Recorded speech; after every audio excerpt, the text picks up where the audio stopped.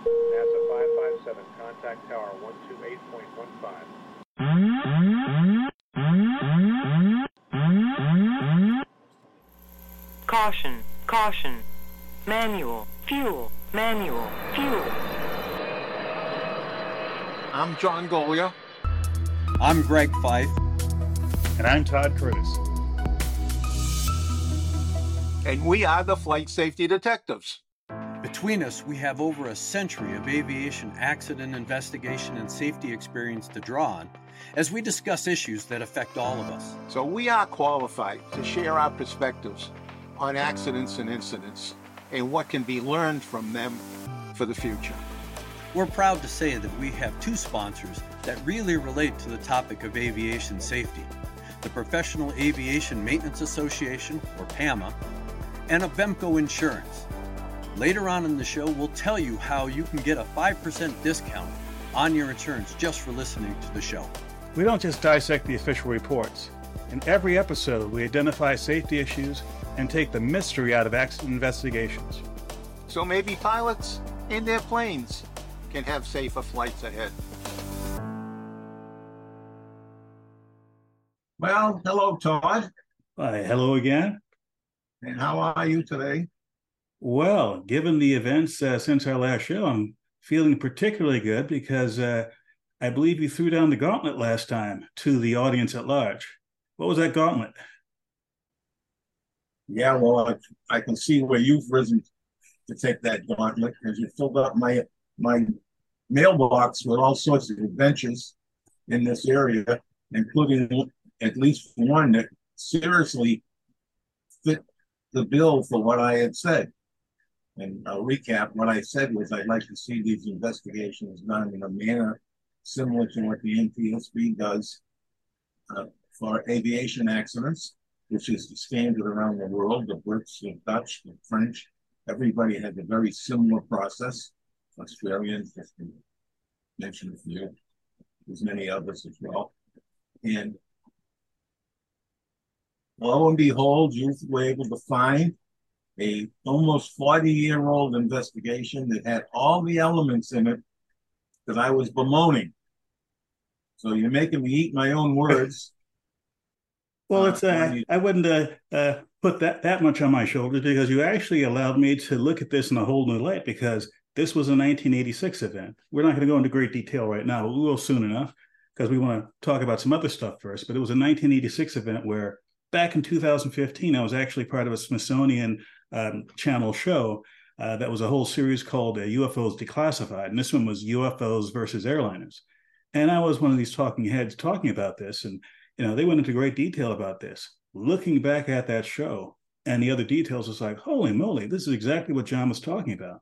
That an investigation had actually been done on a very serious level. But before we get into air safety investigations and UAP investigations, we'd like to get to one of the letters we recently received from one of our listeners. I'm working towards finishing my degree and focusing on aviation engineering. I'm interested in learning about air accident investigations and a possible second career with the NTSB, or at least in the air accident investigations field. So I was wondering if you guys have any insights as to how I should go about that. Thank you for all that you guys do for aviation safety every day. I truly enjoy your guys' channel. Keep the blue side up, guys. Well, I'm definitely going to do that last part. As for the first part, I think we have two different perspectives that I think will be useful for James. Oh, at least. But, you know, everybody wants to go to work for the NTSB as an investigator. And that's a very limited number of people. You know, the entire agency has about 400 people. They have to do ships and railroads and trains. So the aviation side, counting everybody, is considerably less than 100 people. When you get into the investigation area, you know, there's like 5 investigators in charge. There's maybe 10 or 15, I'll be generous, say 15 engineering groups, positions in engineering in accident investigation. So there's not a lot, and it's not a lot of movement. Now, right now, there happens to be a number of openings at the NTSB. And I saw recently where they're looking to hire a couple of people that have general aviation piston engine experience. So, and that's unusual that they've had a couple of jobs in that area. But in any event, that's where everybody wants to go, but they're overlooking a bigger opportunity, and that's the FAA. The FAA has 50,000 employees roughly. I don't have the latest numbers, but in flight standards, there's over 3,000 inspectors, and in that, those people do accident investigations as well. And there's also an accident investigation division within the FAA where people are dedicated to it. So the opportunity to move around and advance is much greater at the FAA than it is at the NTSB. And plus, you don't lose sight of some of the other agencies either. Nobody ever talks about the Department of Energy or the Department of Agriculture, both of which have pretty substantial air fleets, either under contract or ones that they own themselves. And both of them have a division that does investigations. So that there's other places in the federal government where you can go and do investigations in a meaningful way. So don't lose sight of that. You need to spend some time on the internet and do some window shopping, so to speak, and you'll find it. And then you can also search USA Jobs, where the federal government posts their jobs, no matter where they are. And that's a big help too. So there is opportunity for someone with an aviation engineering degree, more so than an A&P mechanic or some other people. That engineering degree seems to carry the weight into investigations, although it's not the end all to all of them, because the operation side as well. You know, engineers design things and they think that design is the way it's operated. The real world has other ideas sometimes. So, yes, I wish I was just coming out for an engineering degree right now myself, because the opportunities that are out there are just tremendous today. And engineering is basically the path I took. I had an undergraduate degree in engineering, and after that, I went into the Air Force as a flight test engineer. And after leaving the military, I decided that I wanted to get into a different part of aviation, into the civil aviation side.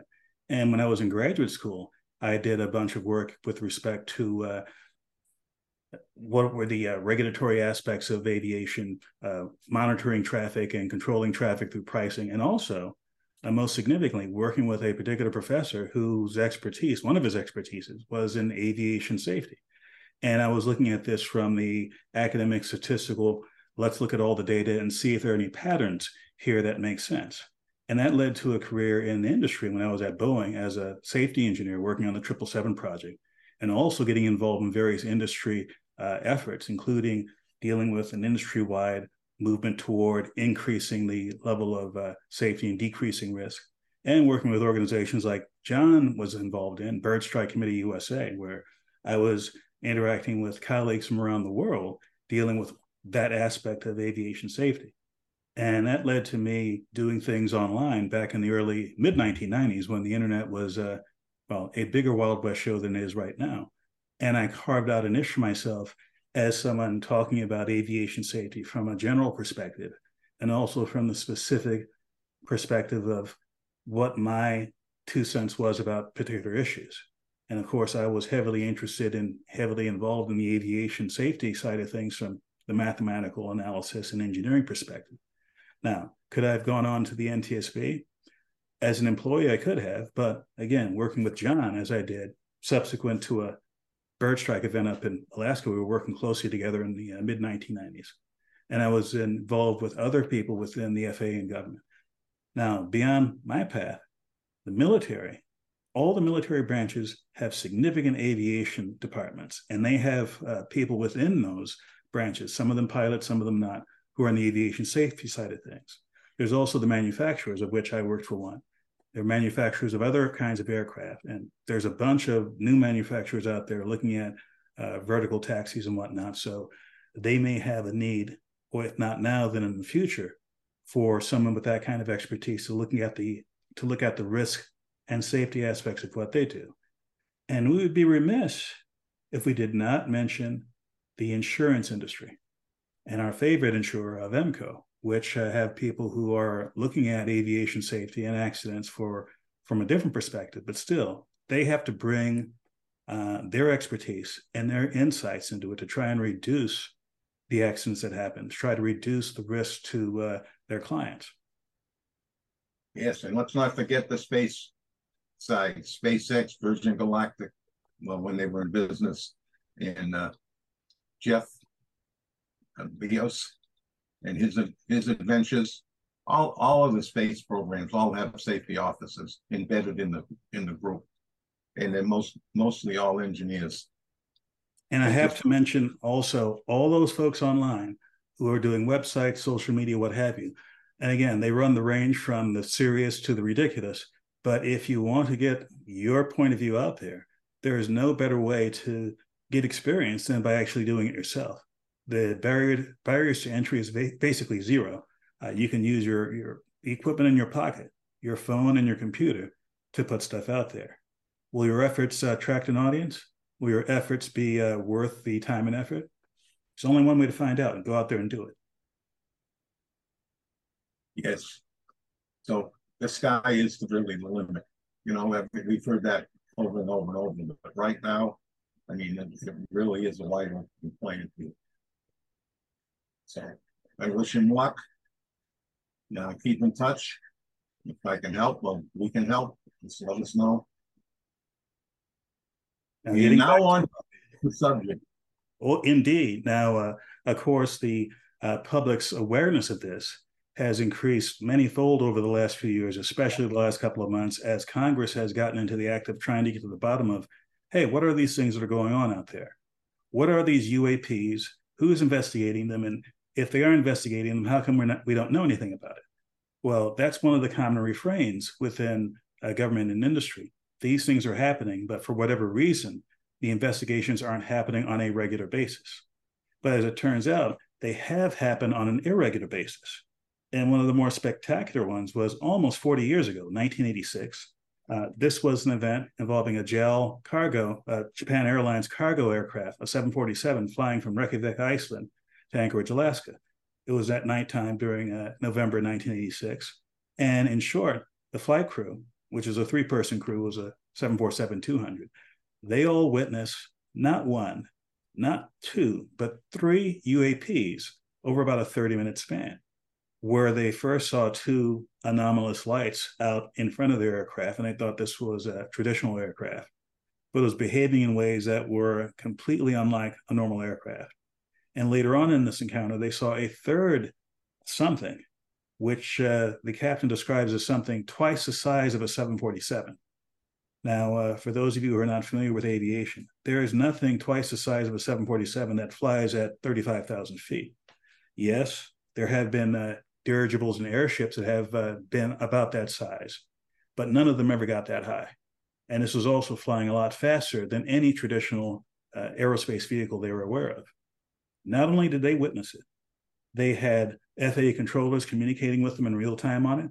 They had multiple FAA radars keying in on this. They even brought in military assets to try and figure out what was going on and tried to get other aircraft in the sky to figure out what was going on. In the end, the basic data that they had were the eyewitness reports from the flight crew, radar from the weatherway radar of the aircraft, and ground radar from the FAA. Subsequent to this, there was actually a full-scale investigation involving a person named John Callahan, who I believe was from the FAA office in Atlantic City, who put together all of the information, got a timeline together, put a report together that was presented to other branches of government. The following is a presentation given by John Callahan at the National Press Club in Washington, D.C. in May 2001 as part of the Disclosure Project, where Callahan described his role in the investigation of Flight JAL 1628. My name is John Callahan. I'm a retired FAA employee. I was the division manager for the Accidents Evaluation and Investigation Division in D.C. About 2 years before I retired, I received a call from Alaska region where the region wanted to know what to tell the media. When I questioned, tell the media what, he says about the UFO, and it went downhill from there. What UFO? It turned out I told him what any government employee would do at that time was to tell him it's under investigation. And then I had him send all that data to the FAA's tech center in Atlantic City. The next day, my immediate boss, service director, Javi Safir, and I went to Atlantic City. I had just purchased a new video camera, and I videoed the event. And in Atlantic City, we had them play back on a scope, you would call it a scope, a plan view display, PVD, exactly what the pilot seen or what the controller seen, and we tied that in with the voice tape so we could hear exactly what the controller said and what he heard, and we taped it. We came back the next day, briefed the administrator, Admiral Ingen, on what happened. He wanted a 5-minute briefing. After we started the briefing, he wanted to know if he could see the video. We put the video on. He watched the video, the whole video. The next day, he set up a meeting for me to give a dog and pony show to President Reagan's scientific staff and whoever they brought over, and to hand off all that data to them. That morning in the FAA round room, it was either 9 or 10 o'clock, 3 men from Reagan's scientific staff, 3 CIA people, 3 FBI people, and I don't remember who the other guys were, along with all the FAA experts that I brought with me that could decide or talk about the hardware and the software, how it worked. We put on a dog and pony show. We let them watch the video. We had all the data there. We had all the printouts that the computer put out. They got all excited over it. When it was all done, the CIA, one of the CIA men told the people they were now sworn to secrecy, that this meeting never happened and this event never happened. When I asked them why, I thought it was probably just a stealth bomber at the time, he says, well, this is the first time that we have recorded radar data on a UFO, and these guys are going to get all excited, drooling over all this data. I said, well, you're going to tell the public about it? And he says, no, we don't tell the public about this. It would panic the public. He says, we're going to go back and study this. I said, okay. It was what he was going to do. Now, I've told this story many times, and I get sometimes funny looks from people. I have with me the voice tapes of the controllers that were involved, the FAA original tapes. See, after we handed this stuff off to the president's staff, the FAA didn't know what to do with it. We don't separate UFOs from real traffic, so it's not our problem. Okay? I have a copy of the original of the video that we took, which is rather interesting. And once the thing was all over, the reports started coming into my office, but because it wasn't an FAA air traffic problem, the FAA's report ended up on a table in my office. And it stayed there until I retired, when one of the staffers packed up all my gear and helped it move to my house. Also, in a box I found just a few days ago, in my 1992 tax return, I have the target printouts from the computer data, which, so if you wanted to or look at every target that was up there at the time, you can now reproduce this from this piece of paper here. And it's called the UFO incident, Japan 1648, I believe the number was, that happened on November the 18th, 1986. There was another gentleman, John Greenwald, who runs a site called the Black Vault, where for years he has done very deep dives into the Freedom of Information Act to try and find information on a variety of subjects, some of them dealing with UAPs. And he actually got quite a few documents about this. So even though there was a formal analysis that was done by the FAA, even though this was presented to other branches of government, there's enough other evidence out there, including the initial incident report, interviews with the flight crew. This is all government documents. This isn't, third hand or anything. That's out there. So this event definitely happened. To this day, neither the FAA or anyone else has definitively said what it was these folks saw out there. And again, there were 3 different UAPs, all of them maneuvering around the aircraft. And the 747 itself, at one point, the air traffic controllers even told them, hey, let's do a 360 and see if this thing is still following you. And again, it was doing things which didn't make a whole lot of sense from a regular aircraft perspective. For example, you're doing a turn, let's say to the right, and whatever it was off to your left. and kept the same orientation as one does a 360. If you're doing a 360-degree turn in a 747 at 35,000 feet or so, or roughly 35,000 feet, that's a pretty wide circle. It would have to be a much wider circle for something to be several miles outboard of you, and at a much higher speed in order to keep pace relative to the aircraft as one goes around the circle. So again, I have no idea what this was. I'm not even going to speculate what it was. But given that there was radar returns off of this was a phenomenon, which was not only visual, but reflected radar energy. Does it mean it was a physical object? I don't know. Does it mean it was a weather phenomenon? I don't know. Is it something else? Yes. You know what? As I read through what you sent, I was very disappointed to see that Japan Airlines grounded the captain for a year. And it wasn't clear to me if it was the whole crew that was grounded or just the captain. But boy, that's a sorry state of affairs when you do something like that. That means everybody else that sees something is not going to say it. And, you know, it puts a lid on it. And that's not going to get anything resolved. I mean, if we're going to do investigation, we have to do them openly and honestly and encourage people to come forward, not punish anybody who comes forward. Especially in hindsight, when you look at what was uncovered in this event, that captain and that crew was entirely correct. Something was going on, and they couldn't answer to something, and nobody up to this point in time is able to answer what was going on. Fortunately, they didn't panic. Fortunately, they kept a steady hand on the airplane. But that's not to say that somebody else in similar circumstances might do something evasive action that could get them in trouble. And it wasn't just the flight crew that, in my opinion, did the right thing. The air traffic controllers, who were keeping an ongoing conversation and giving order, commands and suggestions and whatnot, in my opinion, from my inexpert outsider opinion, there was nothing about the interaction that was dangerous in any way, nothing about the interaction that would have made the situation worse. They were trying to bring other assets into the picture to try and understand, to get a broader picture of what's going on, including other aircraft, other civilian aircraft, and military assets. So as a case study of what to do in a UAP situation, this is a fantastic case study. And I don't know why allegedly the CIA took away the analysis, but if they did do analysis further beyond this, if they had other intelligence assets to bring to bear on this, to shed more light on this, by all means, share that with the civilian aviation community.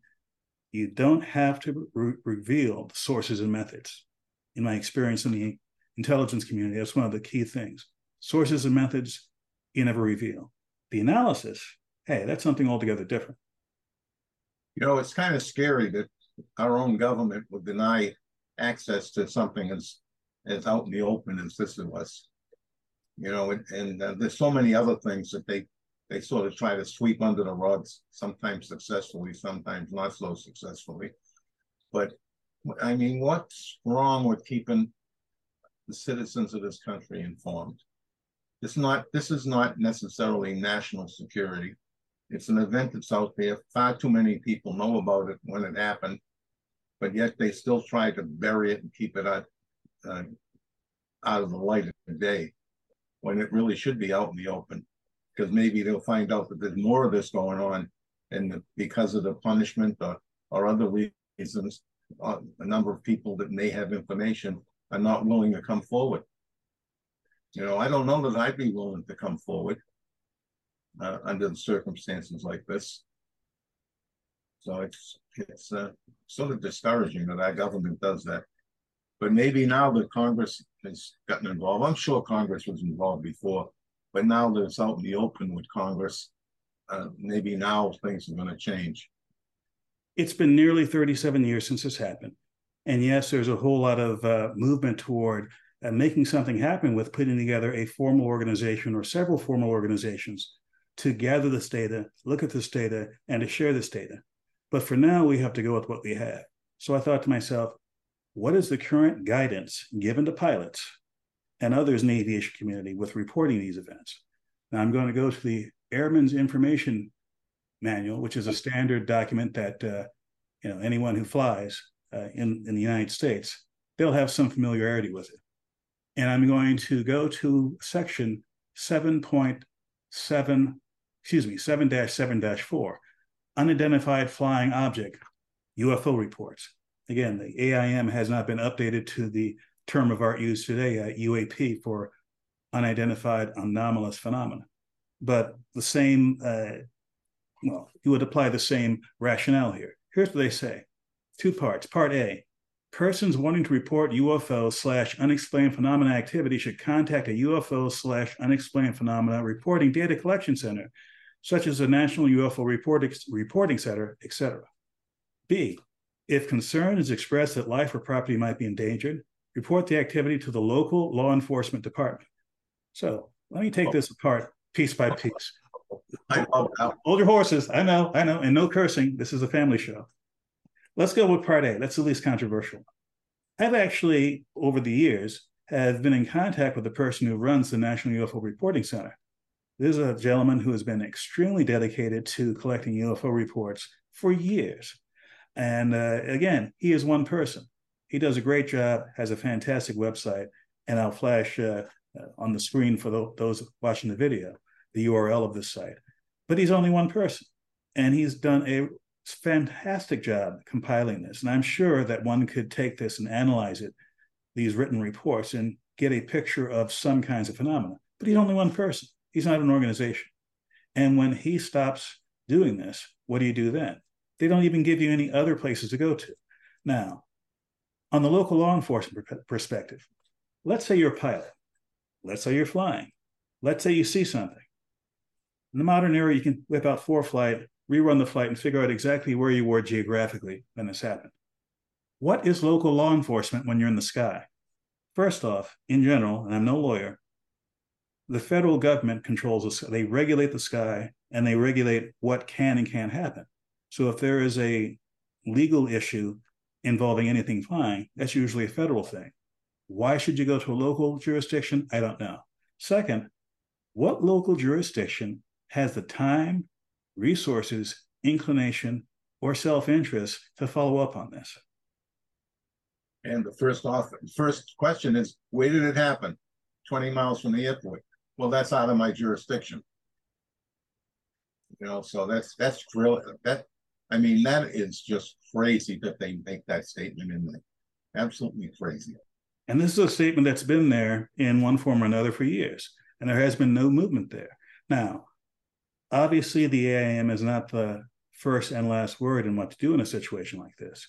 Clearly, if there was something that was a safety flight issue, there are other things that would probably kick in immediately. For example, if you have what you think is a near midair with another aircraft or with some unknown phenomena, there's a near midair collision system database that you can apply to. If you think you have a drone of some kind at altitude that's about to hit you, there's a drone reporting database you can go to. Someone fires a laser at you, there's a database for that as well. There is no equivalent database that the U.S. government has for this sort of situation, except, in my opinion, the Aviation Safety Reporting System run by NASA on behalf of the FAA. That's something where for years they have collected reports. They don't care what locality it was, so long as it was in U.S. jurisdiction, and they de-identify the information. It will be publicly available, but no one will know who you were, what your registration number was on the aircraft, who you worked for, etc. They do a very good job of de-identifying it so that the core information that will enhance aviation safety is there for everyone to see. Yeah, it's probably the only place that will collect it today. That needs to change. I just read within the last 24 hours, maybe less, earlier today, of a report someplace. I didn't finish it because I didn't realize we were going to do the show tonight, so I didn't pull it down. I will go back, but there was a report about a UFO somewhere within the last 20 hours. Interesting. Man, I'm not going to repeat the government party line, but this is a realistic party line. Most of these reports if they're investigated, will probably not be something that outrageous. And I've said this before on another show. There have been times when I would walk out the door, and if I didn't know it was a space station flying over, I would have thought it was an airliner, because a space station is at an altitude and an orbital speed such that if you look up at it at the right time of the evening, when the sun's hitting it and it's dark where you are, it looks like a airliner flying over with a single white light on it. And as it goes into shadow, it turns from white to red and disappears. Now, if you were to look at that, you say to yourself, oh my God, an airliner just caught fire and disappeared because it was like a white light. Then it started to turn reddish orange and it winked out. Let me call somebody. That was a space station. Another time, I go out my front door to pick up the mail just after sunset, and I see a string of white lights coming directly at me over the horizon. And I'd known that this was a sort of look and feel of a launch of the Starlink satellites. So I whipped out my camera, and later on I went to another resource that had exactly the time that it would have flown over my position. So this was an unusual string of lights, unlike any string of airplanes I've ever seen fly. But I kind of knew at the time it was a satellite. Later on, I had information to confirm it was a satellite. But I can easily see where someone who doesn't know about Starlink would look at that and think, my God, why are these airplanes flying in a line right over my house? Let me call somebody. Yeah, I'm sure there's a lot of that in some of those UFO reports. But I'm also not naive enough to think that there aren't some that are legit. This one in Alaska was definitely legit, definitely unknown, and I am not even going to speculate as to what it is. I agree with you, Todd, after reading all the stuff that you sent me. I'd like to take a moment to tell you about a fun new podcast called So There I Was. If you're a fan of aviation or simply enjoy hearing captivating stories, then this is the podcast for you. Hosted by former Marine pilots Fig and Repeat, this podcast shares first-hand accounts of flying experiences that will have you on the edge of your seat. Whether you're in the mood for something funny, scary, poignant, or tragic, this podcast has it all. With a relaxed and conversational tone, the pilots share their stories like you're sitting right there with them at the bar after a flight. Hear from fighter pilots, astronauts, Blue Angels, aircraft carrier captains, Navy and Coast Guard rescue pilots, and many more. Most have survived near-death experiences. Others have overcome incredible disabilities to continue to fly airplanes. You'll hear about heart-pumping moments in the cockpit, hilarious screw-ups during flights, insane hijinks off-duty, and the challenges pilots routinely face. Hear what it feels like to be shot off the bow of a carrier or into space. Experience the terror of landing on a pitching deck on a night so black that the pilot can barely taxi afterwards because his legs are shaking so badly. Hear firsthand how lonely it is to be in the middle of the ocean in a life raft on a dark night in 8-foot seas. Each story is unique and told with a level of detail that will make you feel like you were there. You'll laugh, you'll cry, you'll laugh until you cry. But one thing is certain, you won't be bored. So there I was. It's how all great aviation tales begin.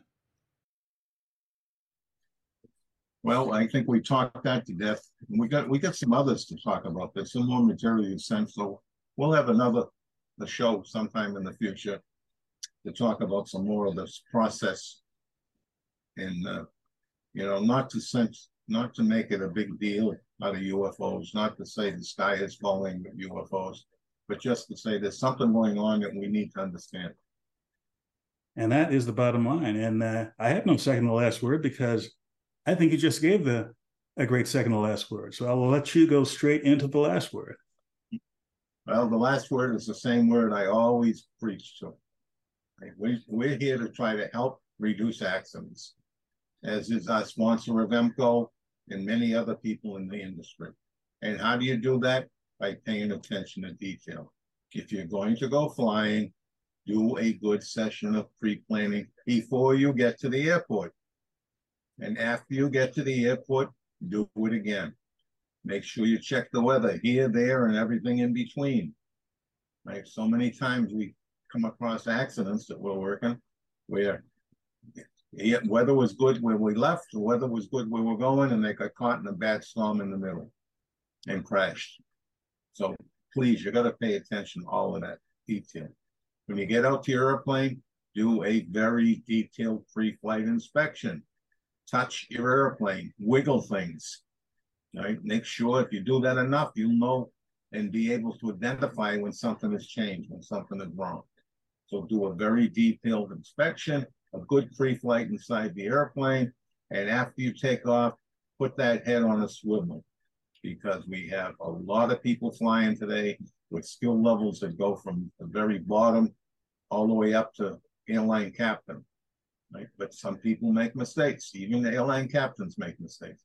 So put that head on the swivel so you don't have get involved with somebody else's misadventure. And please, please fly safely. Thank you for checking out our show. We really value our listeners and subscribers. Our podcast gets ranked by you and how much you like it. So please give us 5 stars in your podcast platform. We want to keep in contact with you. We are on Facebook, Twitter, Instagram, and of course, YouTube. You can email the show at flightsafetydetectives@gmail.com. By the way, if you're on YouTube, we're really working on growing the channel, and it helps if you all send in comments. Please do that, and we read all the comments. And be sure to subscribe. Remember, if you're in the market for aviation insurance, you can save 5% with Avemco just by mentioning our show. Visit them at www.avemco.com. That's it for this episode of the Flight Safety Detective. Until the next episode, fly safe.